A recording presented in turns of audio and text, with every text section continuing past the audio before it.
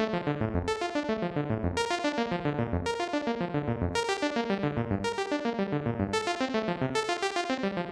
back to the Focus Target Podcast. This is your host, Smiley, with you once again, episode 75, season 3. With me today, Shy and Van.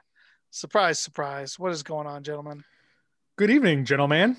What it do, my homies? What it do is we didn't think we were going to have a podcast today. It was going to be an out of focus target podcast.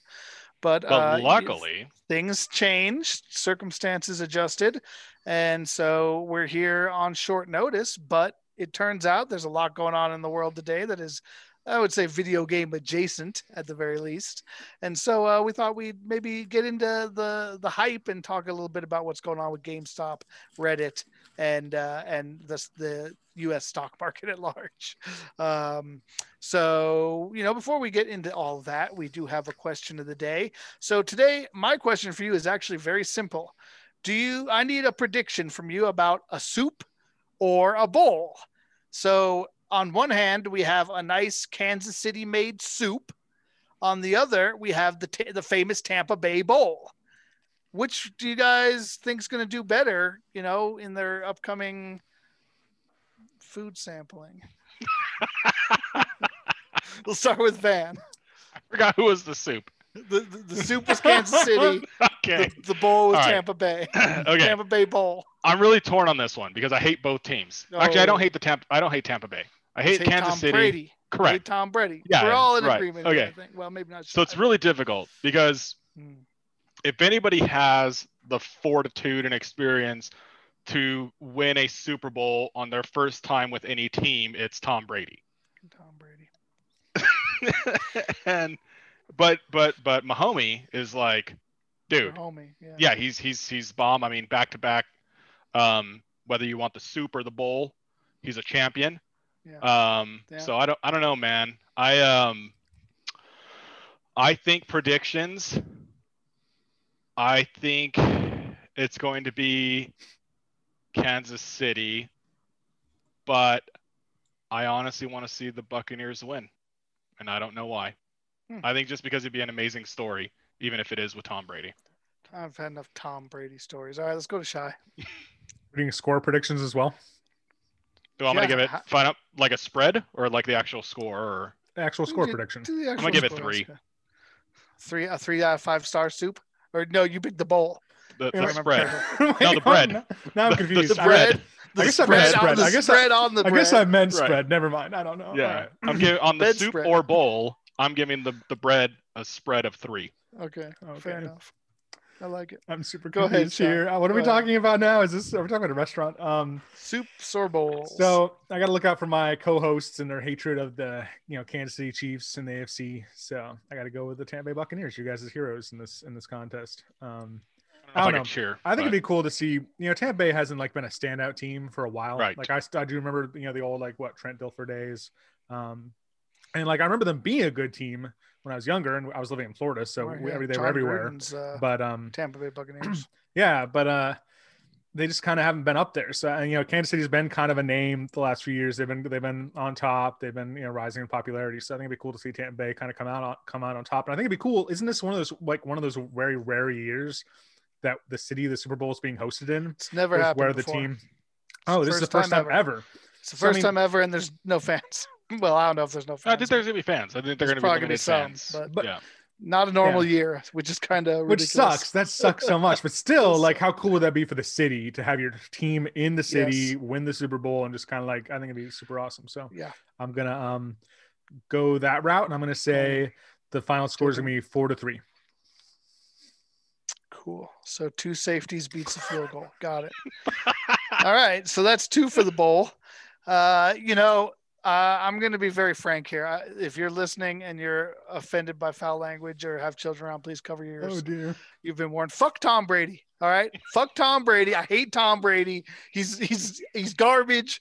Yeah, he's good. He's fine. He's been in the league 50 years. He better be good by this point if he's still around. I want to hear, you've had 20 years at your job. You better be pretty damn good at it. Don't act like you need a trophy for that. You got plenty of Super Bowls. I've had enough of him. I hate that I have to go for him, or I have to go for the Chiefs against him. I hate having to root for the Chiefs. I hate having to root for Mahomes, but I'm going to do that. I have Mahomes? Man, Mahomes too. Everybody loves Mahomes. Everybody loves Mahomes. You never The find guy's a anybody who hates stand-up guy. He is very charismatic. He's gotta be amazing hiding at what he somewhere. does. Too Yeah, charismatic. high you know? energy, too charismatic. Every now and then, He's a lizard man. Here's what you need. No, I'm not some kind of whack job here. I'm just saying that sometimes it's good for a guy's ego to remember that there's a couple people in the world who don't want to just get down on their knees in front of him. You know what I'm saying? Like, all right. So, but he's my boy on Sunday because I can't go for Tom Brady. I'm going for the Chiefs. I think the Chiefs are a better team, but maybe I'm underestimating Tampa Bay. I mean, I really thought that between Tom Brady. Drew You're Brees, underestimating Tom Brady. Maybe that's what it is. But see, I don't even think that's the case. I don't think Brady could do it alone. I mean, maybe he could, but I mean, the two teams he went through were led by Drew Brees and Aaron Rodgers, and they were good teams as well. Yes, so that's huge. I mean, I can't. I think there's more than just Brady there, but I mean, obviously to Shai's point, they weren't able to do it with Jameis Winston. So what changed, right? I mean, you got to give credit where credit's due, but I'll be taking the soup this time around. I don't think it's actually going to even be as close as you think. I bet it's like a 10-point spread. I bet it's close at the start of the fourth, but I bet by the end it's pulled away. But Brady's like a fourth quarter quarterback. Yeah, well, especially in the Super Bowl. He's also old. He's an old man. That's ageism, sir. And that is not tolerated on this podcast. He's a machine. They just got to pump some oil into his joints. And they're always machines until the day they're not. I've seen a lot of quarterbacks hit that cliff and fall off. We'll see. We'll see. That's my prediction. If you have a prediction, if you'd like to tell us whether you prefer the soup or the bowl in the upcoming event, please be encouraged to do so. We would love to hear your thoughts on that. So from one dicey legal situation to another, let's talk about GameStop. So what you're looking at me like I'm crazy. What kind of segue was that? Well, because I got it. I got it. I get it. All right, nice. All right. Okay, thank you. I mean, it wasn't great. You dice up vegetables to go in soup, right?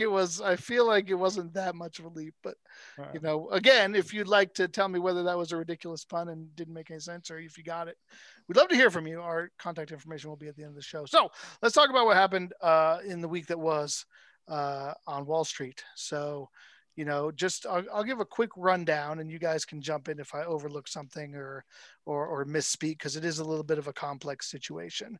But the way I understand it is one of the common tactics of hedge funds is to target a stock that is kind of on its last legs and short sell the bejesus out of it, which means that you are essentially borrowing shares of it with the intent to pay, with a legal requirement to pay that back after a certain amount of time. Your presumption is that the stock price will go down or perhaps completely bottom out if the company goes under, and that you'll be able to sell it back either extra cheap or not have to sell it back at all and make basically a tidy profit on the whole exchange. This basically has gone down on a number of occasions.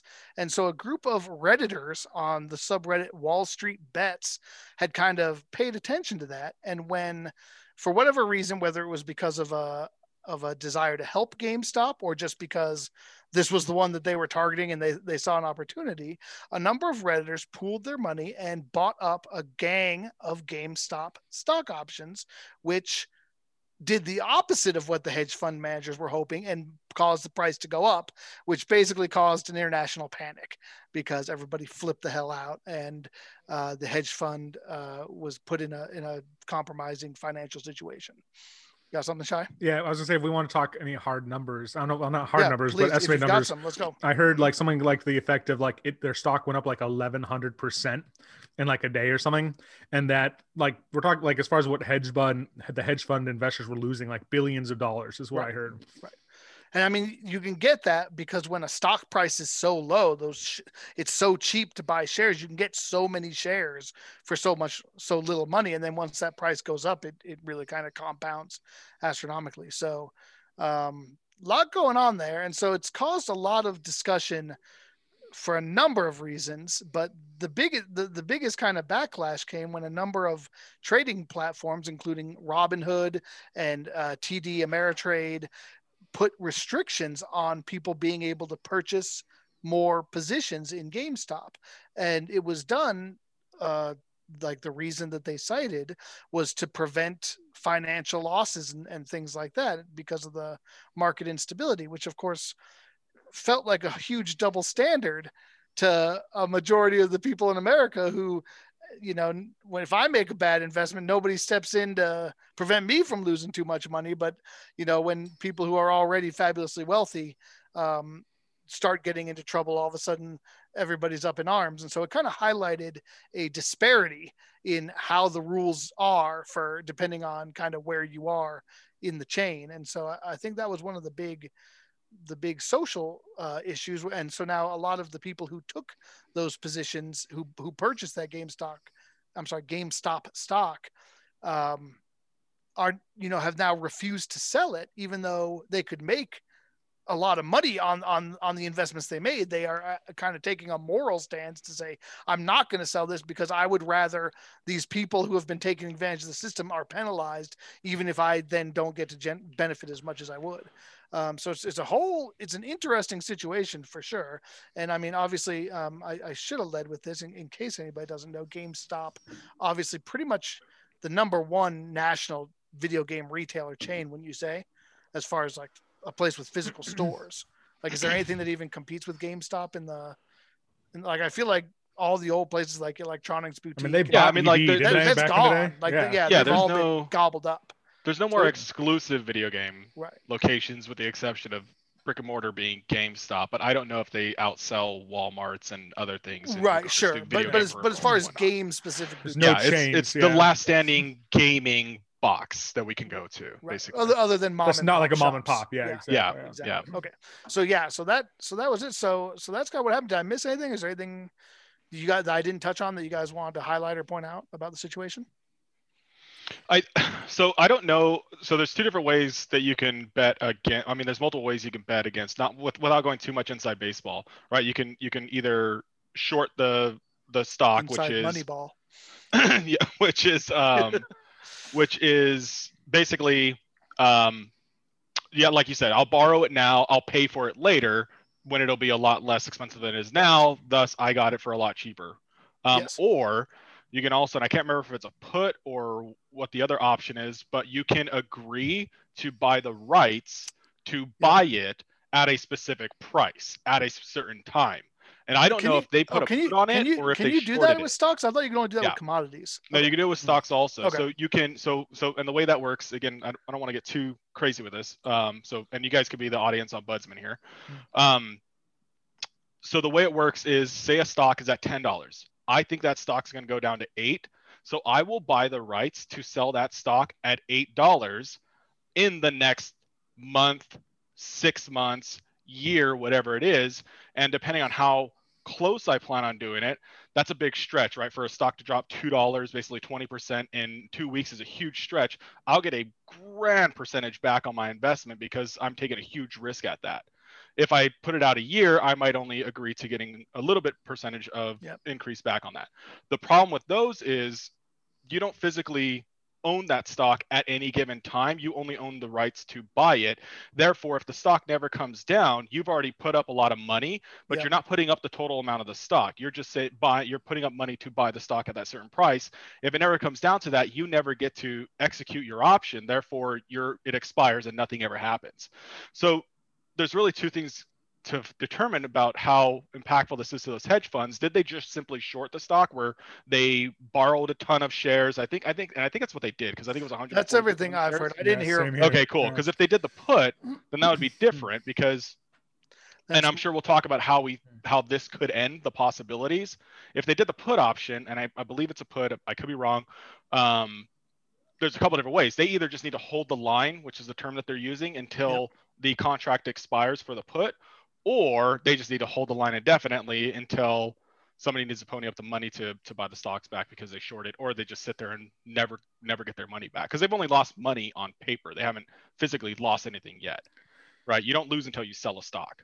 So it depends on how they did it, how they shorted it. I'm pretty sure it's the short, like the first scenario. That's what I keep hearing people say, is that it's going to come a time when they have to pay back what they borrowed, and now it's so much more valuable that they're going to be out the billions of dollars. And it's the GameStop investors, the common man, who are holding the line to really screw the Wall Street investors. And so I've listened to a few podcasts on this, and only because every single one of them was extremely adamant about this, I want to go on the record disclaiming that we are not advising anybody one way or another. We're not a financial podcast.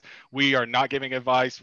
Don't listen to anything here, like clearly as possible. I don't know how else to say it. We're not. We're just kind of talking. The interest of giving this advice and guidance. 100%. This is a purely informational and opinion based. No advice. No normative judgments.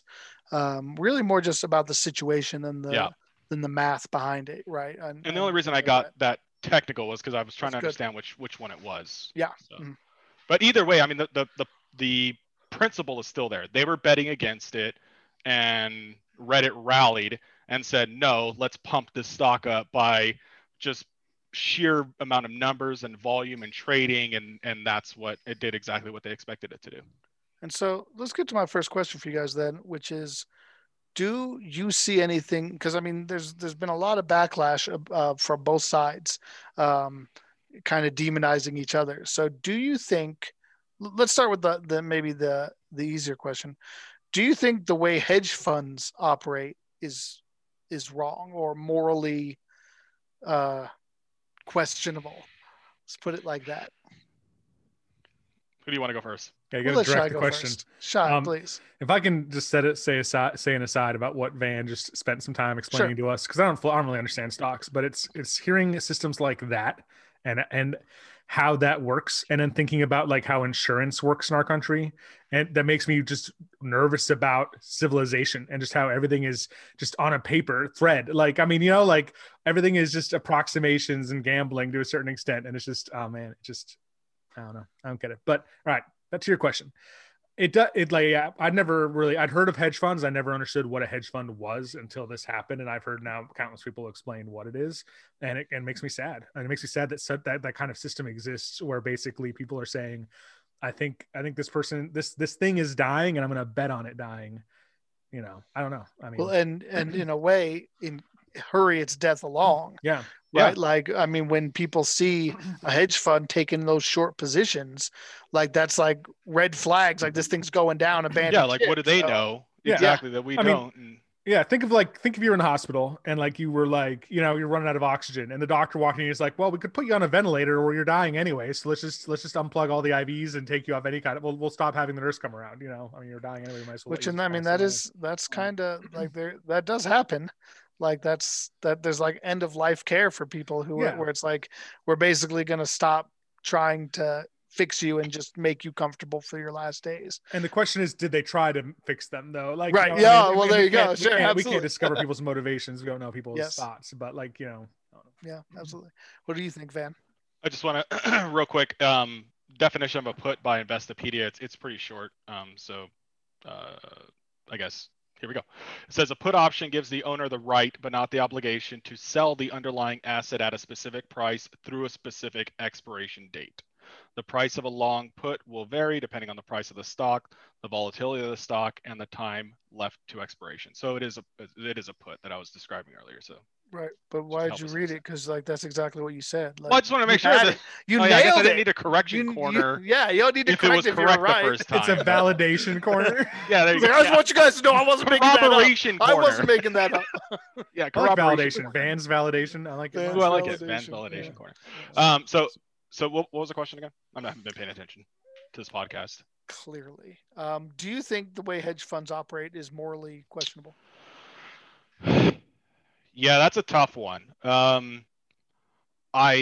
So they have a clear and distinct major advantage over layman investors such as ourselves.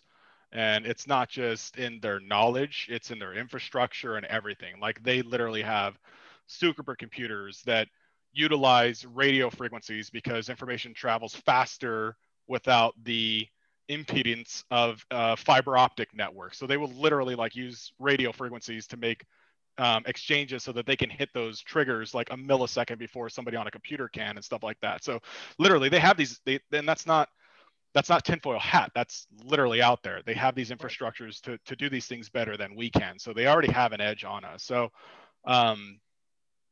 but I guess to say, is it morally and I guess I'm talking more about this situation like this, where they're basically encouraging a company to go out of business, right? And I mean, no, I think they're taking the risk. I don't think there's any morality to it, to be honest. I think it is what it is. They see that it's going under. They see that, especially with COVID, people aren't visiting these brick and mortar stores. They were already stopped because of the digital age that we live in with downloads and whatnot. And GameStop was trying to be a part of that by selling digital downloads themselves, even though they're a brick and mortar location.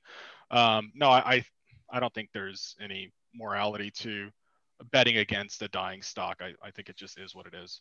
All right, well, let me flip this back onto you then. On the other side, what do you think of what the Redditors did? Do you think there's anything wrong with the way they counteracted? I don't think there's anything wrong with that, but I do think it brings to light the new age in which we live in with regards to stock purchasing and selling, where back in the day, you used to have to call your broker. He'd go to Wall Street physically. He'd hold up a ticket. If he couldn't get the stock at the price that you requested, he'd have to come back to you, pick you up on the phone. Hey, I couldn't get at this price. Do you want to try a different price? This is what the going rate is. I got it locked in at blah, blah, blah. And like the transactions literally took hours, right? Now, and they cost money. Now, with the advents of, the internet and app-based functions for purchasing stocks and whatnot, like Robinhood, where they don't charge you a fee to buy or sell stocks, where most companies do, like TD Ameritrade, Charles Schwab, all of them will charge you anytime you want to make a purchase or a sell of a stock. You typically have to pay. Well, Robinhood doesn't ask you to do those things. Now, you typically can't day trade unless you put up, the certain amount of money, but you could buy stocks without having to pay money. So people can buy 10 now, buy another 100 later, buy another 100 later, buy another 10, like at an instant, at a whim. So that didn't exist literally just like 5 years ago or 10 years ago. It didn't exist. So I just think I'm not saying regulation in a sense where I think it needs to be regulated more. But we certainly need to explore in the financial industry what the current situation is, what the current capabilities are, and what we are going to allow as a group of individuals and what we're not going to allow. But do I think what either side did is wrong? No, I think they both did what was in their right, and neither one should be penalized. What I do think was a step out of bounds was Robinhood not allowing individuals to purchase stocks, basically inserting themselves between the citizen and their objective. And that always bothers me when anybody puts themselves between and says, I know better than you do. You do not need to buy this. That bothers me like to no end. All right, well, that was going to be my next question. So you're ahead of the game on that. So Shai, I'll give both questions to you really quickly. Do you see anything wrong with what the Redditors did? And how do you feel about like the stoppage of transacting that Robinhood put in place? Yeah, I think I don't see anything wrong with what the Redditors did. I think that if it did anything, it really exposed probably what happens on a daily basis in the markets. And like Van said, like you have probably less individuals with much more resources doing exactly the same. But like it's part of the system. It's the norm, right? It's like that quote from The Dark Knight when the Joker's in the hospital talking to Two-Face. He's like, when a soldier dies in Afghanistan, no one freaks out. When a dog gets hit run over in the road, nobody freaks out. But you put a bomb in a hospital and everybody starts freaking out. Everybody loses their mind. So, like no one cares if there's like 10 Wall Street, gurus just like, manipulating markets or whatever. But like, as soon as, hundreds of, lay people come together and do it, all of a sudden it's like, whoa, you're not supposed to do that. That's our territory. Yeah. Now you're hurting us. Like you said, Van, we know better than you. We majored in this in school, right? This is our life, and so I don't, as far as the Redditors, I don't think they did anything wrong. As far as Robinhood, it is interesting that it's called Robinhood, right? And which, you associate with The someone irony, who is a is champion true. of the common person against the wealthy. And in this case, it seems like it's the opposite. But it's been a lot of great memes this week. I bet. Thanks to Robinhood. There's been some real funny ones. So I don't know. Like, I think it would have been interesting. And I haven't really heard a lot. I mean, I've heard people say that they did this, that they took the stance that like it was because of like market volatility or stuff like that. But I mean, I'd be interesting if they could really justify cutting off the trading for GameStop. Like was the trading for GameStop threatening like our economy as we know the it? S&P or like the Dow Jones? Yeah. Was it going to crash the market, or really were they just looking out for friends, coworkers, people that like I don't know, the elite. I don't know. Well, let's turn this a little bit back to gaming, since that's kind of the focus of the podcast. Let's talk about GameStop itself and how they in a way they were kind of the beneficiaries of this, right? Like, I mean, they were championed. Their stock, they literally were going to go under, and they kind of got a bailout, not a government or a corporate bailout, but a bailout by the people. Do they deserve that? What do you guys think of GameStop kind of getting, even if it's only a short term, they have an opportunity here where they probably were going to go down and now they haven't. And so they have a chance to perhaps salvage something. What do you guys think they're worthy of that? Let's go back to Shai on this one. What do you think about GameStop's role in all this and their place in all this? I'd be curious to see if, and I doubt this is going to happen, but if like given like a second chance, if they'll change maybe anything about their strategy that would make them more viable. And the question I have is like, why are they going under? Like, as the last major physical retailer of games, especially used games, like I would think that there's enough people out there who like physical copies and getting them at a discount that would still be a draw, but apparently it's not. And so the question is, are their margins too high? What about their business model isn't working, or just is there no demand? Is it literally nowadays it's digital or well, TTFO? That can't be. Like, I mean, there's, as you guys well know from being in my house, there's two GameStops on the same intersection, and like they're both doing business. Like I see people in there. Like you could certainly say there's bloat there. Like why do you have two GameStops close together? Shut one of those down and save some money. But like I mean, obviously this is super anecdotal. This is my area. We're talking about a national corporation, but like people are still buying stuff from them. So like you'd think that there would be levers they could pull to say, maybe we need to scale back our number of locations, our hours, our, like you said, our costs, our overhead, like to stay afloat. I don't know. What do you think, Van? What's your perspective on it? Yeah, so they got a ridiculous influx of new cash with the increase in stock price. I mean, I couldn't pretend to know what they should or shouldn't do with the money better than they do. I mean, outside looking in, we don't understand know their financials or anything like that. True. But so I'm honestly, I'm indifferent in that question. I don't have an opinion one way or another, whether it's good, whether it's bad. I think if I were to guess, I would think they wouldn't go out and spend all that money right now either, because they know what's going on, the volatility between this. So yeah, they have the cash flow on hand, but I don't know. I think they're indifferent. Yeah. I don't think you do much with it. All right, fellas. Well, I'm glad we got to talk about this. It was a little bit of a different topic. Is there anything else? Any other final closing thoughts you wanna say, or questions of your own you want to pose before we close the book on GameStop? Yeah. So it looks like GameStop closed almost 800 stores worldwide since the beginning of 2019. Just as a little so fact they are shutting them down. Yeah, and the only reason I remember that is because the GameStop next to my location is actually closing too. They've been doing liquidation sales recently also, which surprises me because of all those things you're saying. Like, it's impossible to buy a computer right now. It's impossible to buy the next gen consoles. Now, is that because of production, or is it because there's so many other people out there buying games because we're all quarantined, we're all locked at home? And I think the market would be hungry for it. Would just be ridiculous for it. But are they just not? Are they just not getting their share because of places like Amazon? I don't know. So Amazon, the secondary market, OfferUp, eBay's, things like that, which will certainly have the same titles that they're trying to sell at a much lesser price. Whenever I want to buy a secondhand game, I will say, okay, how much are you selling it for at GameStop? And then I will check OfferUp and I will check eBay also. And I'll just pull the trigger on whichever one is less expensive, because one's not going to be better than the other. at any of those 3 locations, I'm still getting the same exact item. So what's funny is, I mentioned I have those 2 GameStops right by my house. The GameStop that is by my old place, a little bit further to the south, closed a couple weeks back. And like, but those 2 are still open. I didn't think about that until today. Like, I don't know why I didn't even consider it, but I was like, why did that one close? But these 2 are still open. I was like, that's, so somebody's making choices. I don't know if they're good ones. So the only other thing I want to talk about is, like, where do you see this ending? Do you, because again, as I mentioned, it's only paper. They haven't lost anything till they sell. If they truly shorted, right? So they borrowed it at a price, and they still have the option to sell at any time they want. So do the hedge fund so it's this war of attrition now between the hedge fund managers and the Redditors, because if the Redditors cave and start to give in, and they start seeing people sell off, and they realize, hey, everybody's going to sell off anyway. I'm going to get what I can. I'm going to get out. I'm going to get out as well. I still can, while I still make a profit. Blah blah blah. Then it goes back down, and hedge fund managers just pull the trigger in 6 months, a year from now, and all this was exciting, but it was all for naught.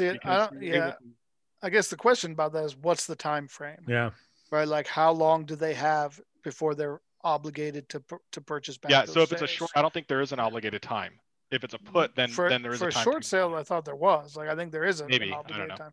We have to maybe do some. So if there's a definitive time. Yeah. So I guess so that's what it is, and they call that, what is that? I can't remember what that scenario is called. The prisoner's fallacy or something like it. Prisoner's dilemma, I think is what it's called. And it's like, why don't the prisoners just take over the jail? Right? There's 20 guards and there's 2,000 inmates. Yeah. But it's because all of them can't count on the other person to actually do what they say they're going to do. Yep. And that's the same position that the Redditors are in. So if they don't, quote unquote, hold the line, which is a phrase they're using, well, the hedge fund managers are going to win also. I call me cynical. I honestly think they're going to cave. And I think they're going to start seeing the writing on the wall when the stock price starts to go down, and everybody's like, okay, this was exciting, this was fun, let's just go ahead and get out. They're going to get out, and hedge fund managers are going to be able to sell that at the price that they expected to in the first place. So, as somebody who's licensed, I think I have to recuse myself from this question as well, unfortunately. So I'll defer to Shy. I don't know. I think that probably part of me leans towards what Van's saying. Like, I would hope that it would go differently, but yeah, I mean, I think that obviously the investors are already, the Wall Street investors are already getting help from other places. So why would we assume that that they're not going, they're not going to get off scot-free in the end?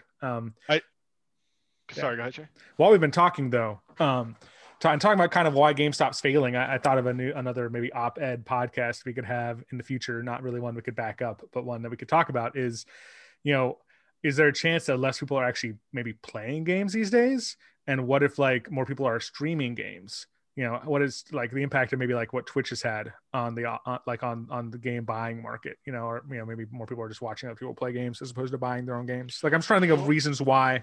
Or people are playing games on their phones. Games? That doesn't make sense. Games on your phone? It's like that's like a paradox. There's something to that, Shy, and again, this is strictly anecdotal. When I was on the iBuyPower Discord, probably 23 out of 24 hours a day, trying to track my computer, like every other question about a PC build was, hey, do you think I could stream with these specs? Can I stream with these specs? Like, it's crazy how everybody wants to buy a PC to stream now. So clearly, if they're trying to, if they're excited about streaming, the flip side is the demand is there. Listen, they see clowns like us on Focus Target making, international waves with a podcast like this, and they're like, "Why can't I get on and play games and have people follow me the way I could be Focus Target?" We could get sponsorships from EA and Microsoft like Focus Target has. So the last thing I want to say about this whole GameStop thing before we get derailed too far is that this isn't going to be the last one. They've been doing this for a couple years. This is just the one that took the most traction. They used to call these meme stocks, and I would monitor them. Typically, they did them with penny stocks because you can, influence a lot more with a lot less money. So there'd be like Dogecoin, for example. Right now, it's going for like 0.007, so 0.7 of a cent per share. So imagine you throw 100 at it, you have, I don't know what the hell the math is, but it's a lot of thousands of shares. So they're easily manipulated, and that's what a lot of companies have been doing for a long time. That's why they say, hey, try to stay away from penny, not they, but that's why some advise to stay away from penny stocks, because they're so volatile, because you could pump and dump them so quickly with not a lot of force behind it. I think what makes this one significant is it wasn't an extremely cheap stock. It was still a relatively inexpensive stock, but the fact that they were able to rally all the thousands and millions of people on Reddit to make it happen, it was, well, and that it was such a noticeable. well-known name, like those penny stocks. Yeah. Oh yeah. It's some companies. oil well or gold well right. in Brazil or something like that. So yeah, GameStop. Don't spit on Dogecoin. Close to my heart. So that's interesting. That's significant. And then the other thing is, I just want to mention, is the SEC has publicly stated that they're going to closely review what Robinhood did. So at least there's been a lot of congressmen and senators calling for that. So yeah, we will see what happens with that. All right, gentlemen, let's move on to our next topic. All right, so our next topic is an old topic, one near and dear to our hearts, and it's used to be Disc in the Drive. Then, because some of us weren't playing games as much, we changed it to What Are You Up To? But I think this time we've got discs and drives potentially. So we'll see.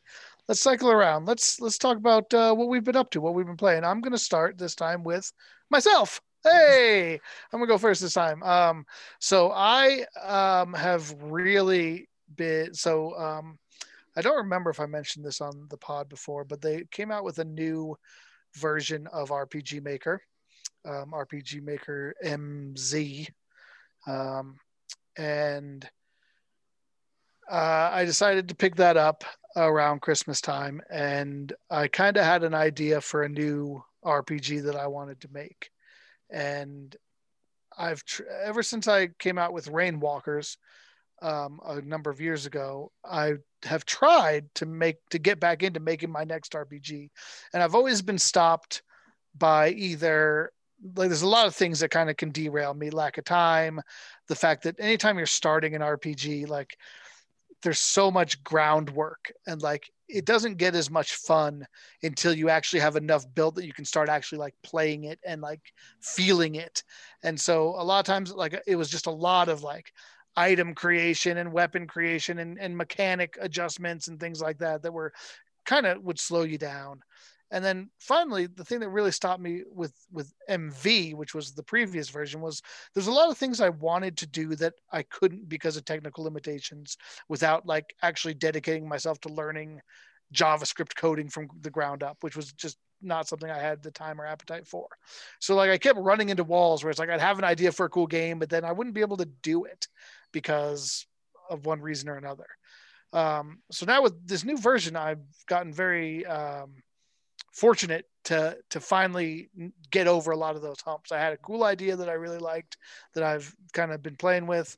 I have not really come into any technical limitations. In fact, with the new version, there's been a lot of custom made plugins that people in the community have made that have allowed me to do a lot of things that technically had not been possible for me for a long time. And that allows me to put in a lot of the cool features that I want in a game, like a collectible card system and like a little bit more like a lot of like mini games and side games that are a lot less like driven through chat menus and talking to an NPC and having to pick from a list of things, but actually having like an interface to do things and track things. And I've just gotten very, very into it. And so I know you guys have wanted me to play a lot of T-Prog Galactic lately, and I haven't really done a whole lot because really all I want to do is work on my RPG.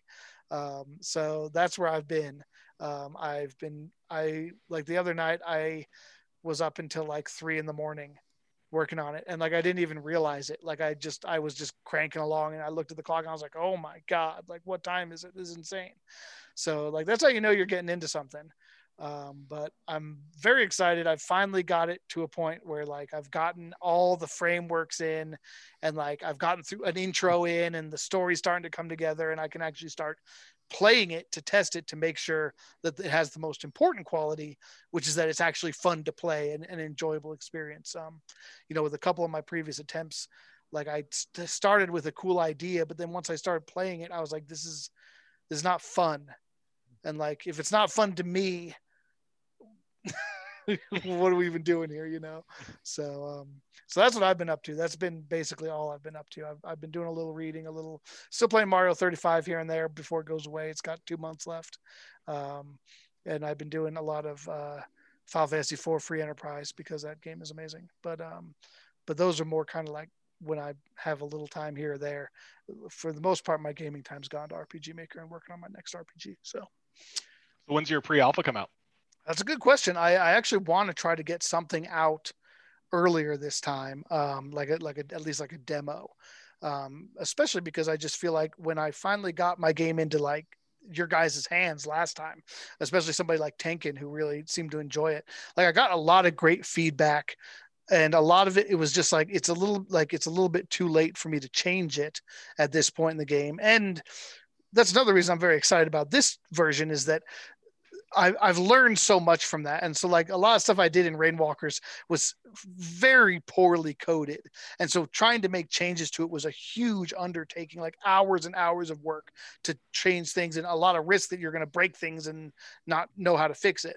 Whereas now that I've learned the system a lot better, I really have made a lot more intelligent coding, a lot more compartmentalized, easy to go in and change things and have it apply upstream and then filter down rather than having to change it at every individual level. So I'm hoping to actually have something out at some point. I mean, we're probably still a couple months away because like I've only got like 10-15 minutes of gameplay right now and it's mostly tutorial.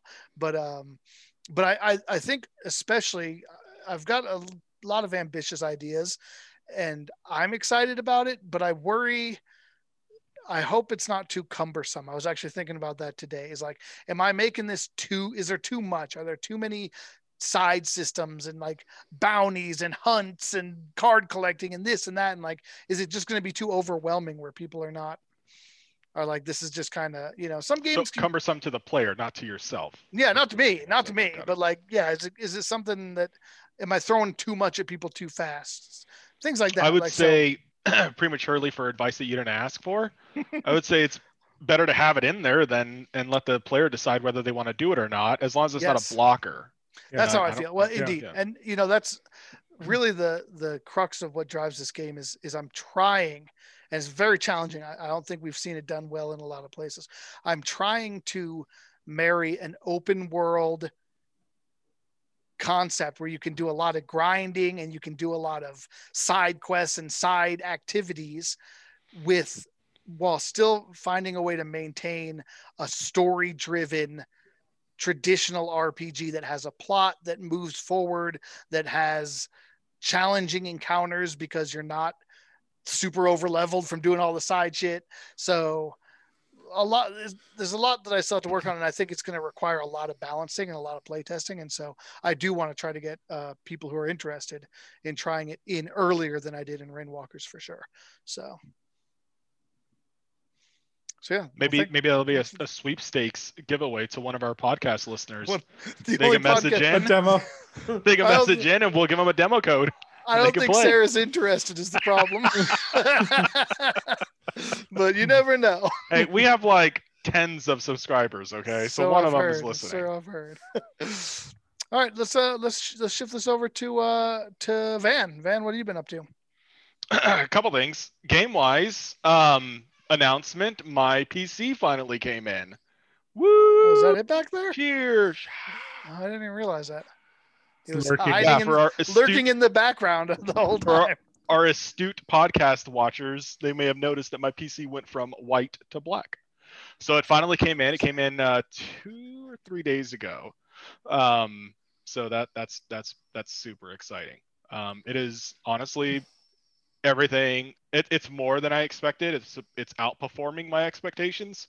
So I'm so far 3 days, 72 hours of experience with it. It's just absolutely a step up from what I had before, and kudos to iBuyPower for literally getting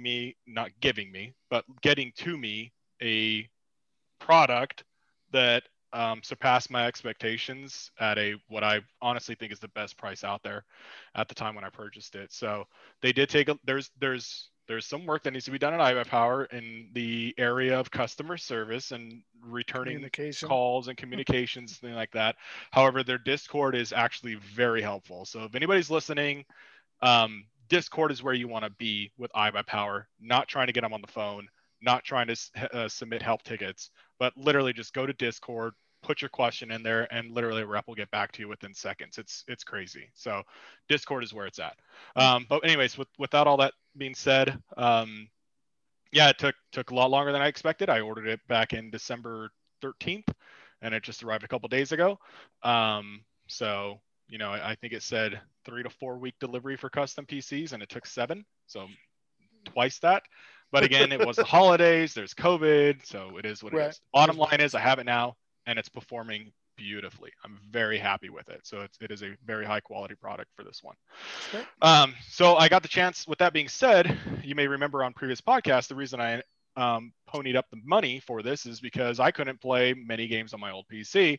One of them is, being Cyberpunk, which is was very difficult to play on a lot of computers and consoles and the like. So I threw Cyberpunk on here. Try ultra settings 1440 running no problem. I didn't check the FPS counter, but it was running. I didn't notice any glitches or anything like that. And I said, screw it, and let me throw on some ray tracing. So I put on ray tracing ultra 1440p, and the game looks beautiful. It runs smooth. I'm just super excited to actually dive in and actually get some playtime behind this game. So I only got a couple hours. There are already issues that I've ran into. One of them, which was very frustrating. And could be even more frustrating if you care about these things more than I do, like some of our friends on the podcast. I spent maybe half hour, 45 minutes creating the character I wanted. And as I went to start the game, it was loading and crashed. And so it wiped all my character settings, wiped everything. So then after that, I was pissed. And I was like, shit, is this going to happen again? So then I make a character quickly and then run it through, and it starts right away. So I'm like, okay, so it must have just been whatever was going on with the coding and the specific attributes that I selected is what crashed it. So I went back and actually just made a different. I started as a as a feminine character because they don't have male female in this one. And then I've switched over to a masculine character, and so now I'm playing as a boy instead of a girl. But I can't imagine if that would have happened to me. I'd have been really upset. I would have lost. Yeah, I couldn't remember if it was you or who it is, but some people probably two and a half minutes worth of time spent on that character. That would have been unacceptable to me. It's so funny because I'm sitting here theoretically viewing it from the outside, and I'm like, you spend 40-50 minutes building a character. You lose it. That's a chance to start from scratch and maybe you build it differently. maybe you like it more. I mean, I don't. 3 very different views of character. When will we get a character creation simulator game? That's all I want. Just create characters all day. Oh, that's right. It's Mr. I change characters as often as I can. I completely forgot about that. I didn't even think about this. I might have a job for you. Ooh, I like it. If there's anybody, you need a voiceover voice for your manly and protagonist. I could reface your characters. so I got a little bit into Cyberpunk. So far it's pretty cool. It seems like it has a pretty high learning curve. What's weird is that I feel unfamiliar with mouse and keyboard controls because I just haven't done it in so long that honestly my precision's not there like it used to be when I was playing 10 hours of FPS a day, which I guess is understandable. So it does feel a little bit uncomfortable, so I'm hoping that will go through pretty quickly. It'll all come back to me, but past couple hours the game's absolutely beautiful. It's been a lot of fun, so I'm hoping to dive into that and have a really nice maybe a really nice recap someday on the podcast or the next disc in the drive. So I'll have to, if I can ever pull myself away from my own RPG, I'll have to try to boot that up again too on PS4 and see if I can get a little further. Well, like I said, they did the patch that's supposed to make it a little bit smoother. Yeah, I didn't have too many problems even by PS4 standards. So hopefully that did make a big difference. Shai, I know we didn't leave you a whole lot of time, but what's been the disc in your drive? Yeah, let me do a lightning round thing, and I don't know if we may not get to Deep Rock Galactic, which would be sad. Maybe we can end with Dang that it. briefly. We did a whole podcast. So yeah, there you go. It's covered. When we were talking, so first of all, I guess I got to give my shout out to War of the Visions because I still play that game. The Tower has returned. Smiley, I think you'd quit before the Tower ever came, but I have to admit this is like my favorite mode of the game because it basically there's a tower with different levels, different floors that have different like groupings, elements, types of enemies that are meant to challenge like different teams you can put together. And basically you have every 24 hours you can every 24-hour span you can refresh your character's HP and like abilities, but within that 24 hours as your characters die or they use abilities, like that's consistent as you like climb the tower until like the next day when you can actually like kind of like get them refreshed. And the tower is pretty challenging, so sometimes like especially near the end it can take you like the 24 hours just to get through one floor. Like not that it takes you 24 playtime hours, but you know, I mean, you kind of just go through your whole team and then you're just done for the day until the refresh. So, I took like a 3-month break from the game. And so when I came back, like the Tower version 2 had just come out and I felt really weak. Like I'd missed like the last 2 to 3 months of like power creep and like characters. So like I barely got anything done. So it's been kind of cool now, like 2 months later to be like, oh man, like I can kind of see what I've been able to do the last 2 months and like really kind of be able to see some progress. So, when we last talked to Disc in the Drive, I just started playing Final Fantasy X, and I told you guys that I was going to like play more of that I'd catch up with you guys on that. Well, I have to admit, I got to the Calm Lands, if you guys remember that. First place you run into Marlboros. I think I solid, like 15 or 20 hours into the game. So, I mean, I definitely got decently far. But man, like status effects in that game sucked, like any RPG. But the problem I'm having with 10, and I didn't really research it because I didn't want to like get into like guides and like go that route. I really wanted to try to do it more organically, is that I have like no resources to make any resistance items at all. Like all the resistance items require things that I either didn't have any of or like one of. And I mean, I need like 5 of them. Like I need like 5 confusion bracers, or whatever, I need like 5 stone. And it's just, I was getting a little frustrated. Like every time I ran to Malboro, I was just trying to escape and flee all the time because like I knew if I was in an extended fight with them, I was just done. I'm here. So I know it's weird. that kind of took a side seat.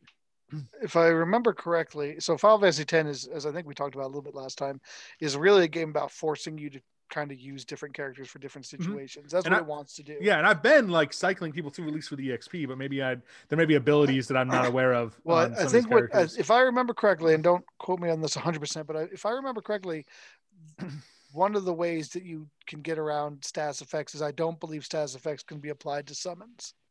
So I think you. Oh, see, I didn't know that. Aha. Tend to lean on Yuna for that part. When man, you bring in a summon, you take out the Marlboro at least, and then you can usually get through it. But those guys can be dangerous. I'll tell you a quick story. I know this is your time. The last time I played Final Fantasy X was when I was grinding to try to finish out the. Basically, yes. Yeah. Pumping up my gamer score if I was an Xbox user, trying to get the platinum, right? And so I was trying to do some of those trophy things, and I was down in one of the optional dungeons, and I went all the way to the end of it, beat it, was on my way out. This is a dangerous place. I got complacent.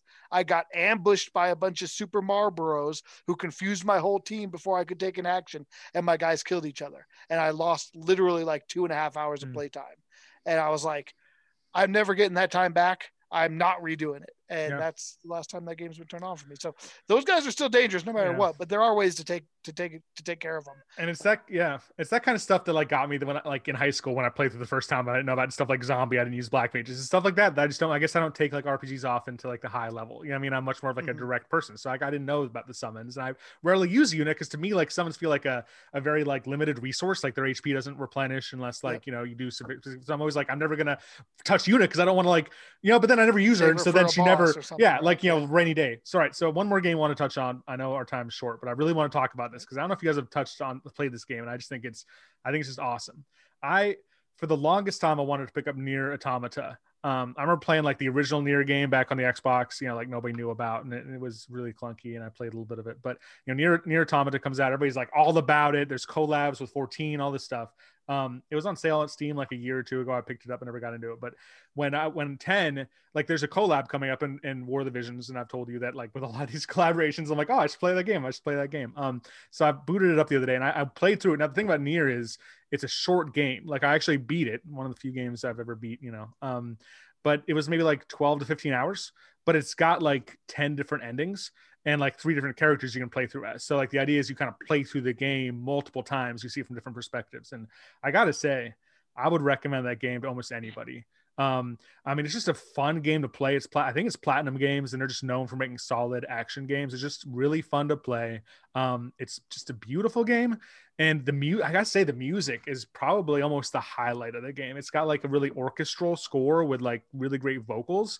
And it's just like haunting. It has some really cool, like kind of philosophical bent to the story as well. Because basically you're playing as androids who are fighting for humanity, who have like left like the Earth because basically a robot alien army invaded the Earth. So basically humans made androids to go fight these other robots. And it's like these androids are like sentient though. And so the whole story, you're playing as the androids and you're kind of like, like you're kind of questioning kind of like what you're doing, and you're experiencing these other robots who are also like kind of, it seems like they're gaining sentience. And there's like this whole idea of like what kind of makes like a being conscious or like, valuable. And I don't know, I really thought it was cool.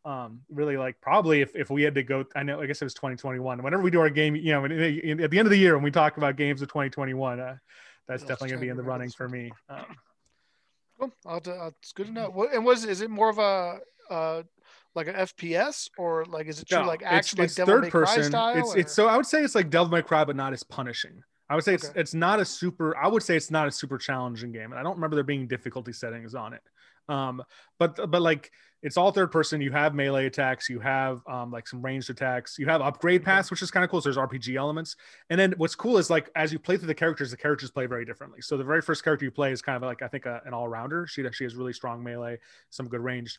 As soon as I picked up the second character, like after my first playthrough, because you kind of are forced to play the next character then on the next playthrough, I went in, I'm like whacking things like, I know how to play this game, and I just got decimated. And it turns out like he's not a melee attacker, and his whole thing is he does like hacking mini games. So you have to hack the robots, and you enter this little like mini game where you're playing like a little ship shooting things and stuff like that, and dashing all over the place, and like whole different, like it's like playing it, I don't know, like it's kind of like playing a different game all of a sudden, and just really interesting, really unique. Cool. That's good to know. It's always good to know, have games like that on your radar for Steam sales. Yeah. All right, gentlemen, I think we're about at time. Any final closing thoughts this fine day? Year of our Lord 2021, February 2nd. I don't think I said that when I came in. All right. Well, you know what? If you want to tell us what you've been up to, what discs are in your drive, so to speak, we can be reached at the following locations: on Twitter at Focus Target, on YouTube, Focus Target Podcast, or via email, focustargetpodcast@gmail.com. Thanks for being with us today. This is the Focus Target Podcast. I'm your host, Smiley. This is Shy. And I'm Ben. As always, cover us, Porkins. We're out.